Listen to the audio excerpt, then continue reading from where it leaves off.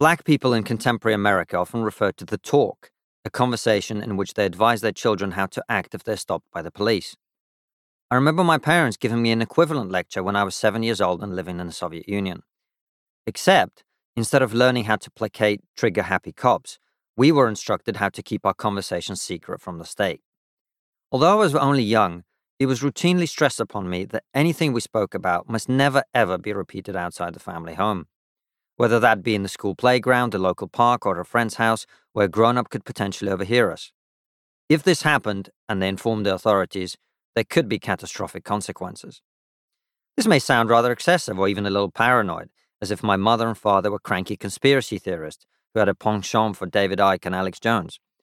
But the great irony of it was that it was reasonable common sense views which would be punished, and the precautions my family took were proportionate, given the circumstances. After all, the potential repercussions were no joke back in the 80s. The power of the USSR may have been waning when I was a boy, but the law of the land, the criminal code of the Russian Socialist Federative Soviet Republic, was still very much active and routinely enforced, especially when it came to Article 70, which dealt with the so-called anti-Soviet agitation. Under the specific rule, people could be arrested, tried, and punished for propaganda or agitation with the purpose of undermining or weakening the Soviet power. It included slanderous fabrications that target the Soviet political and social system, production, dissemination, or storage for the same purposes of literature with anti-Soviet content. We didn't know at the time that the Soviet Union was on the brink of collapse.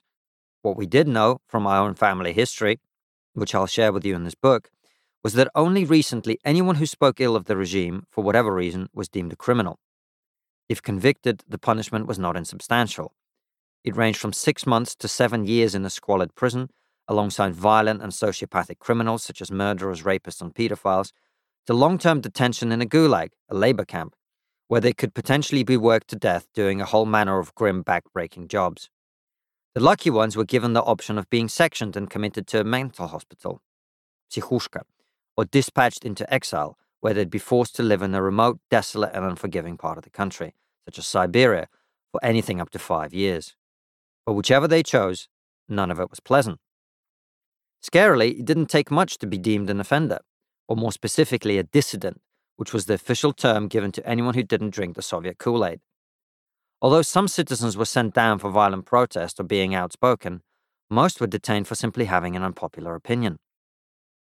My grandmother, who was still in her 50s at the time, would recall that in her childhood people were jailed for inadvertently having their chips wrapped in a newspaper with Stalin's face on it. That's how crazy it was. While anti-Soviet sentiment was a criminal offense and discouraged at all costs, pro-Soviet hype was regularly disseminated by those in power and took various forms.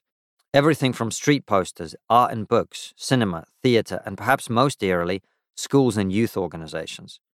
This included my early school life, during which radicalized teachers would drill political theory into the syllabus, and subsequently our minds. Pavlik Morozov's story. The propaganda story I most vividly remember from this time is the true tale of Pavlik Morozov, a Soviet youth who later became lionized as a martyr by state leaders.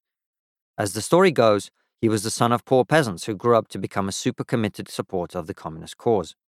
By the age of 12 in 1930, he was so radical that he reported his own father to the police for alleged anti-Soviet activity. In a highly publicized trial, Morozov claimed his father had forged counterfeit documents for fellow dissidents and sold special favors to prosperous peasants called kulaks who were resisting the government's collectivization policy, a plan to forcibly strip farmers of the land they owned and redistribute it amongst the community. As if that wasn't enough, Morozov also accused a number of other kulaks of hoarding their produce and withholding it from the authorities, who wanted to seize both the means of production and the fruits of the people's labor.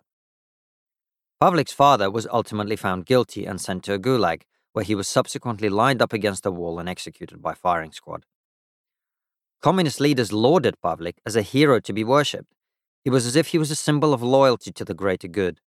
Statues, plaques, and monuments were commissioned in his honor across a number of Soviet cities, and his twisted legacy was taught to school children across the nation as part of the curriculum.